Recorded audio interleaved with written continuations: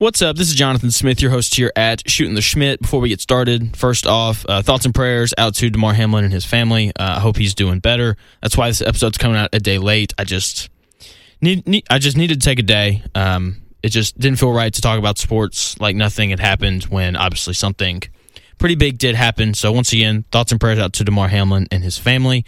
We got a loaded show for you today. Just got a lot going on. We're talking a lot about the college football playoff, those semifinal games from Saturday. And then we're going to talk a little bit of NFL to close out the show. Cannot wait to get into it. Here we go.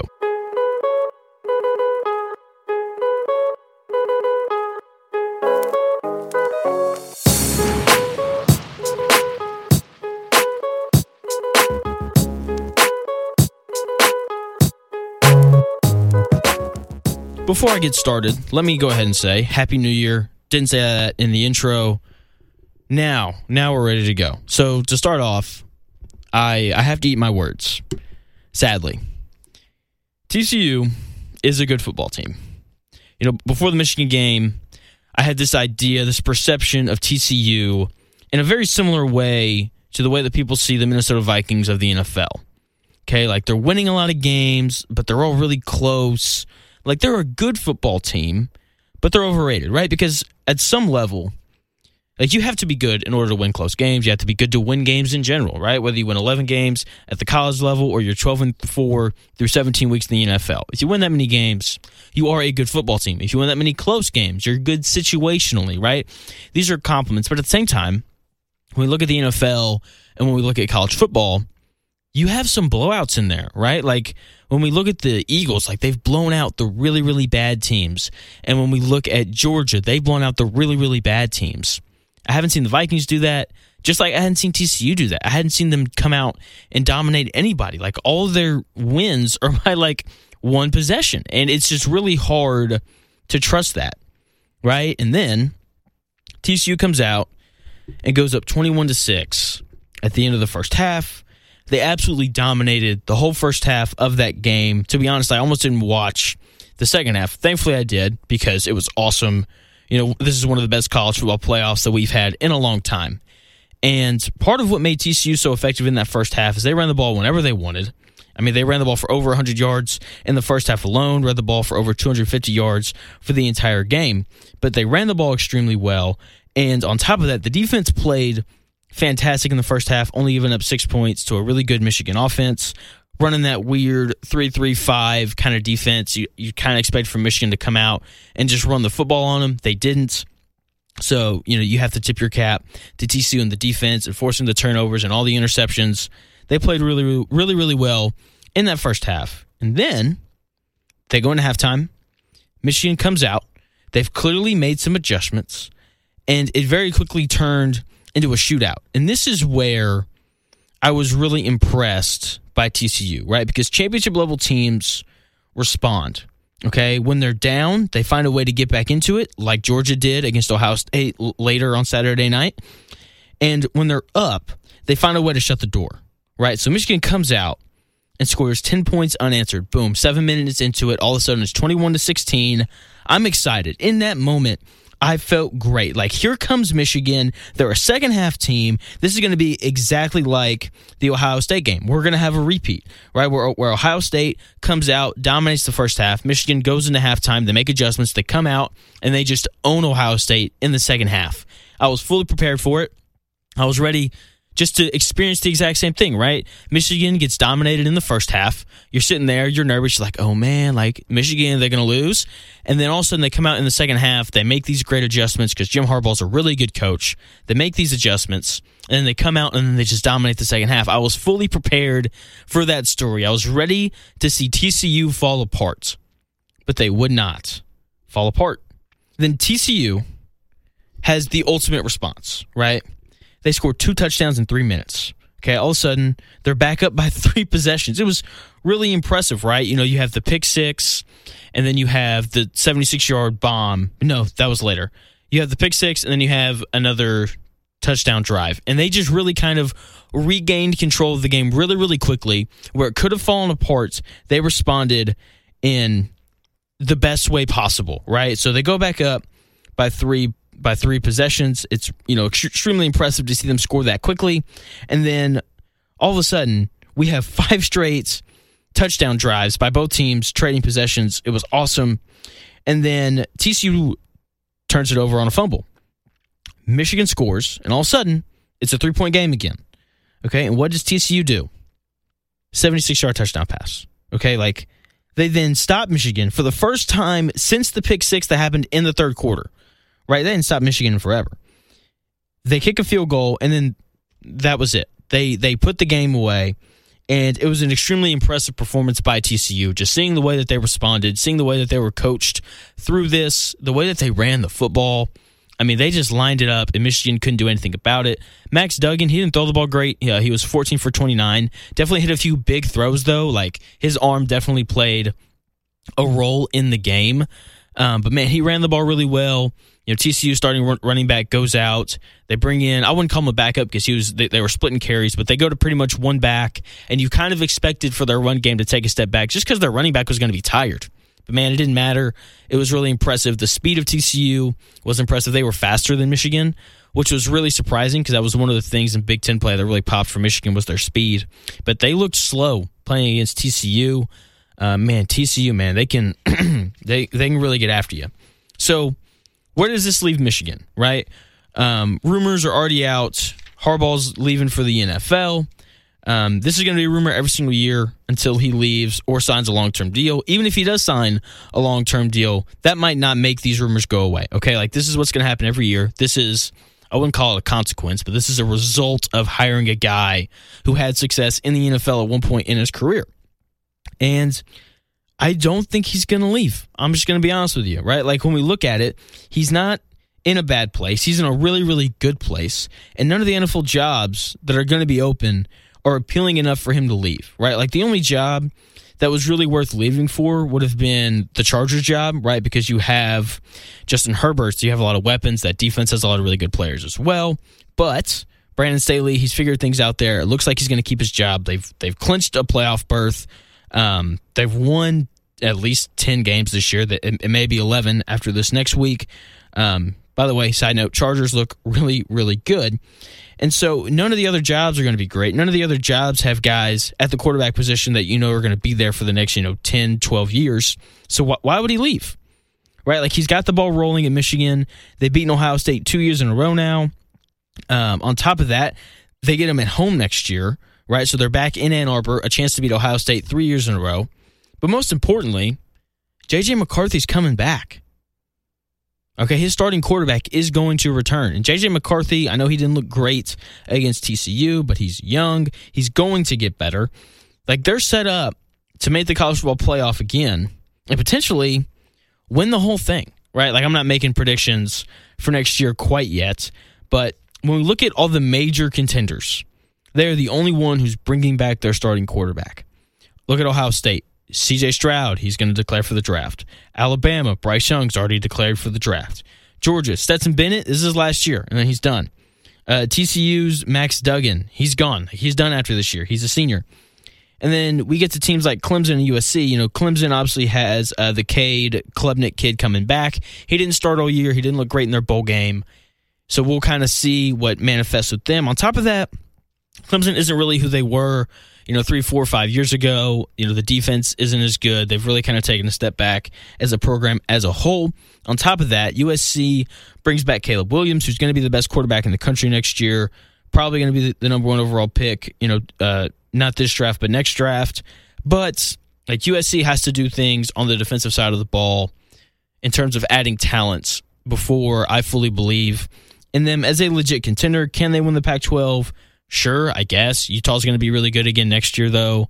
Cam Rising should be back to play quarterback for them. We know Oregon's going to be good with Bo Nix coming back. So USC may not even be the best team in the Pac-12 next year, right? So I need to see them improve defensively before I slide my chips into the middle on USC making the playoff next year, right?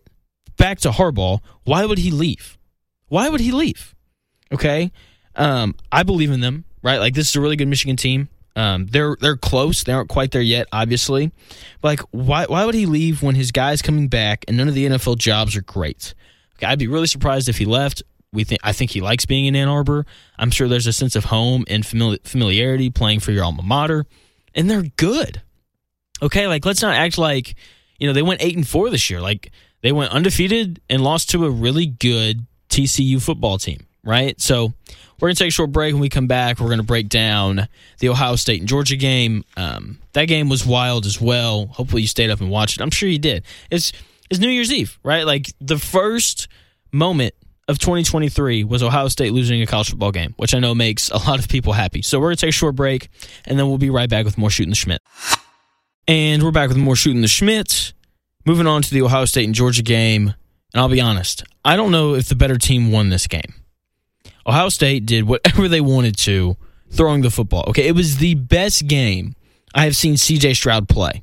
Okay, they ran the ball well enough, I guess, right? Like the running backs combined for 85 yards on 20 carries. That's a little over 4 yards a carry, which is what you want, especially against a Georgia defense like this, a Georgia front seven like this, because it's Georgia, and that front seven is always loaded. It's really impressive, actually, what that Georgia defense does.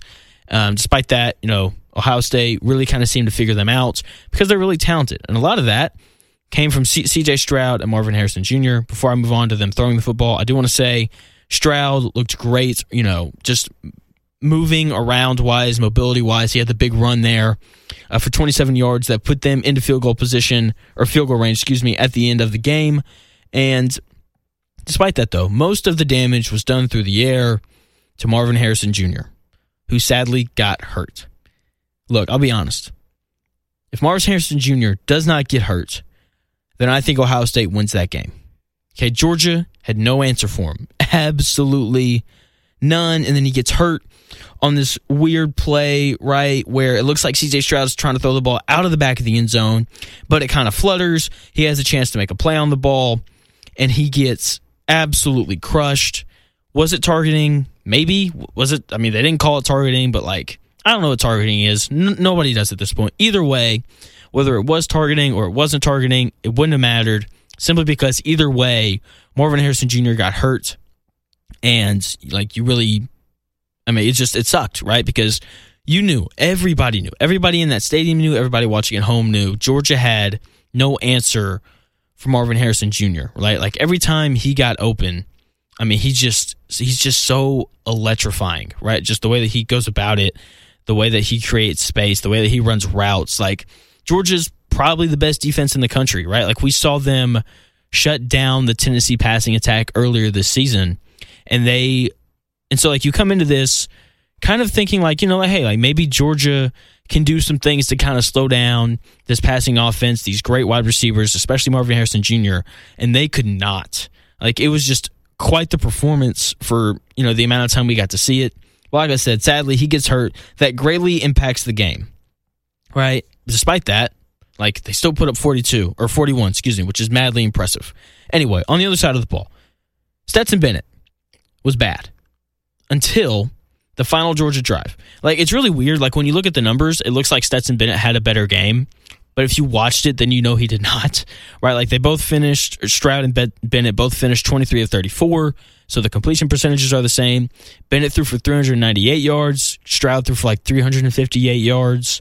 But at the same time, if you watch the game, C.J. Stroud was in control of the offense. He extended plays well, made some plays with his legs. He looked really, really good. Meanwhile, Bennett's, he looked flustered, and, his numbers are really just attributed to a few big plays that were made. Anyway, Ohio State pressured him, right? And it seemed like he tried to be Superman, talking about Stetson Bennett, just tried to do a little bit more than what he can do, right? When he's on and he's playing well, he's playing within the system, very similar to Tua with the Dolphins, right? When the Dolphins are at their best, it's when Tua is on time, on target, everybody's where they need to be at the proper time, at the proper moments, and then Tua is just able to get the ball out to his playmakers and Tyreek Hill and Jalen Waddle and Mike Gesicki and those guys. Same thing with Georgia and Stetson Bennett, right? Their offense is at their best when everybody's on time, where they need to be at the proper time, and Bennett's just able to get the ball out to all these really, really good players, including Brock Bowers, who didn't have a great game, but we'll talk about that a little bit later. Anyway, so Bennett tries to be Superman for a bit, and it almost cost them the game, but, uniquely compared to every other team in college football. When Georgia struggles, what do? They run the football. And they ran the crap out of the football. Okay, the running backs averaged 10 yards a carry. Okay, that combined with an Ohio State defensive back falling down, leading to a 76-yard touchdown pass, kept Georgia afloat just long enough for Bennett to kind of settle down, to regain his composure, and lead them to a win. Okay, like this was a great game. I feel bad for C.J. Stroud because he balled out. We're going to talk about him more here in a minute. But I don't think that the better team won. Ohio State was really banged up. Starting tight ends hurt. Obviously, I've talked about Marvin Harrison Jr. extensively. Like, they were banged up. If they're fully healthy in that game, I do think that they probably would have beaten Georgia. Once again, you really hate it for Stroud, man, because he balled out. He played so well. And, when you look at his resume at Ohio State going forward, it's going to look really disappointing. He never beat Michigan, didn't win a Heisman, didn't win the Big Ten, never won a playoff game. But outside of that, like he's a really, really good player. And I know personally, I really like him. And before I continue talking about Stroud and just the draft and everything that's kind of coming up for him, I want to talk about Ohio State. And I hate when Ohio State loses these big games and people's first reaction is to think that they should fire Ryan Day. Let me tell you right now, if you think that Ohio State should fire Ryan Day, you're an idiot. Simple as that. Okay? The defense is really the biggest concern for Ohio State. It has to improve. And, I've talked about this kind of at the start of the year, why I didn't believe Ohio State was a national championship contender. When Ohio State has been at its best, and we've looked at Ohio State, we've been like, this team is a legit national championship contender. They had guys like the Bosa brothers and Chase Young, okay? They've had good edge rushers since Chase Young, but they haven't had any game wreckers like that. Like, nobody who's going to go within the top 3 of the draft, right, in terms of overall picks. And they've got a guy this year, I'm blanking on his name, but he's like the number 6 defensive end prospect for this upcoming draft. Like, that's a really good player.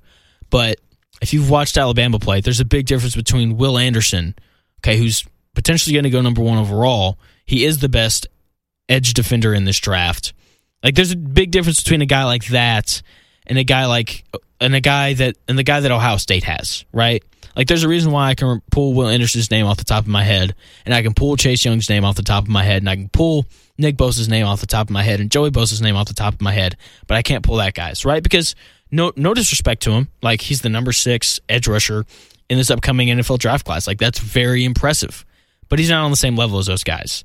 And I think that in order to beat these SEC teams, you need to have a guy like that who can really get after the quarterback and can control a game for short periods of a time. I think it's really important, especially when you're playing a team like Georgia who can really run the ball, right? So that is kind of what I think is the biggest thing for them. They've got to find some kind of elite edge rusher to come off the edge.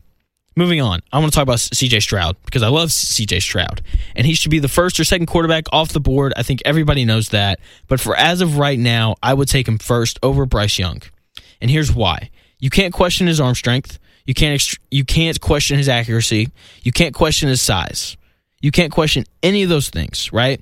And the biggest question for him coming into this game was in terms of his ability to move in the pocket. Was he mobile enough? Does he move well? And if you watch that game, then you know the answer to that question is yes, right?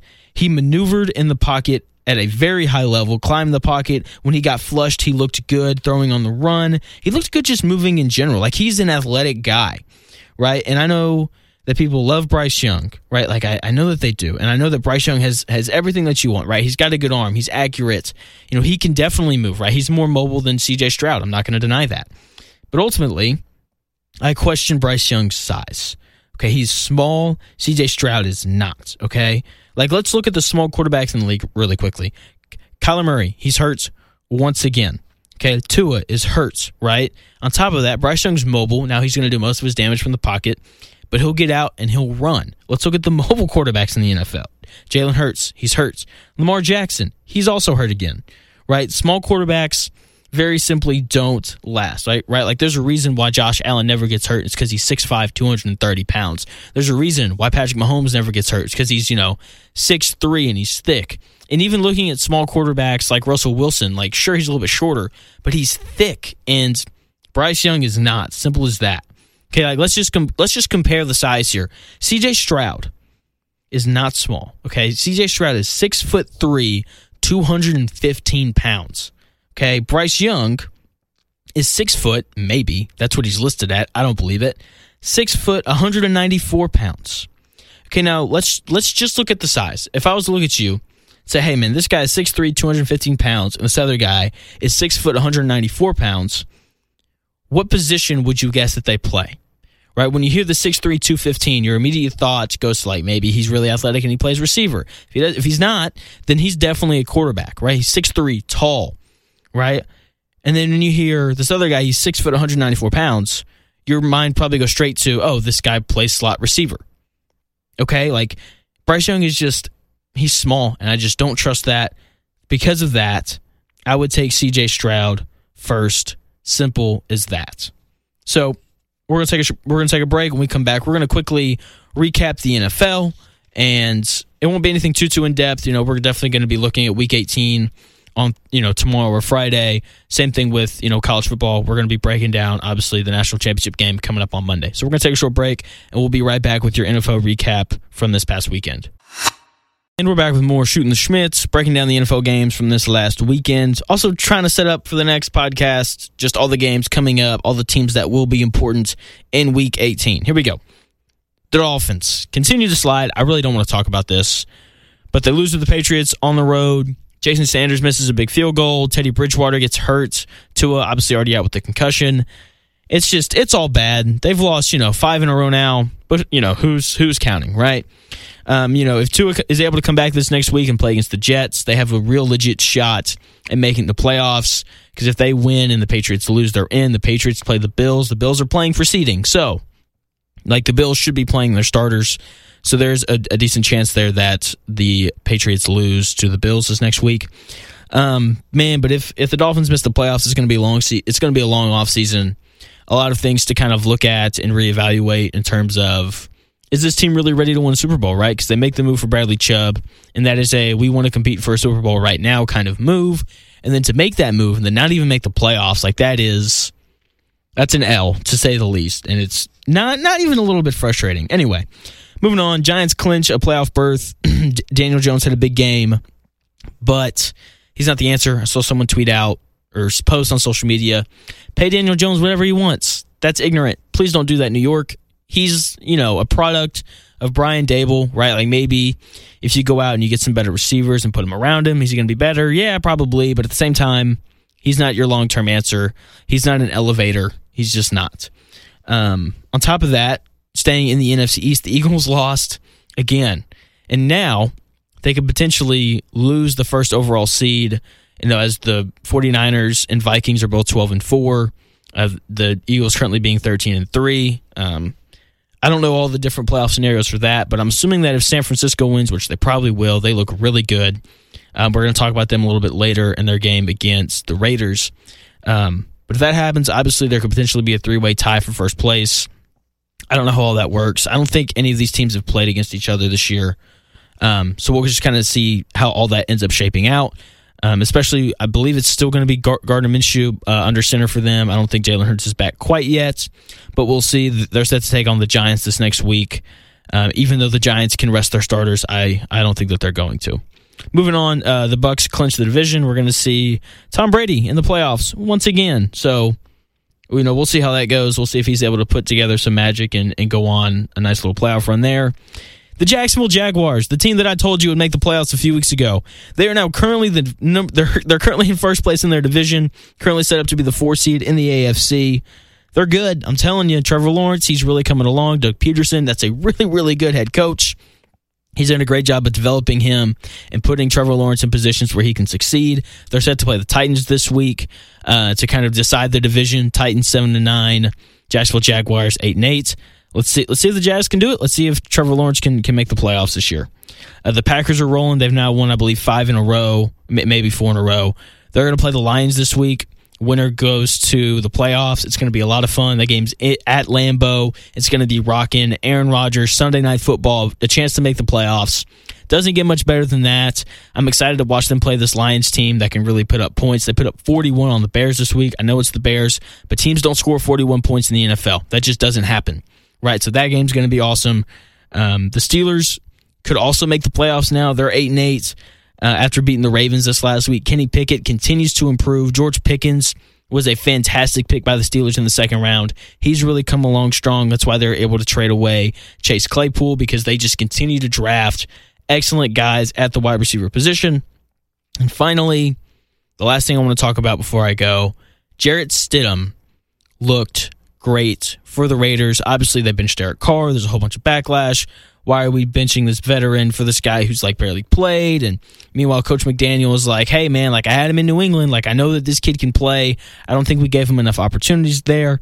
Anyway, he inserts him into the starting role, and they score 34 points. 34 points. Jarrett Stidham threw 3 touchdown passes against this 49ers defense that no one plays well against. Okay, like Jarrett Stidham looked good. I know he threw 2 picks, but outside of that, like he looked really good. Okay, like they put up 34 points. That is the most points allowed by this 49ers defense all year. And look, let's see if he's got something, right? Like they're set to play against the Chiefs this week. You know, can he keep rolling? Now, I do want to say, like, when you have Devontae Adams and you're able to just be like, oh, where's Devontae? Oh, there he is. Let me throw him the football, because he's probably going to make a play. That makes your life a little bit easier.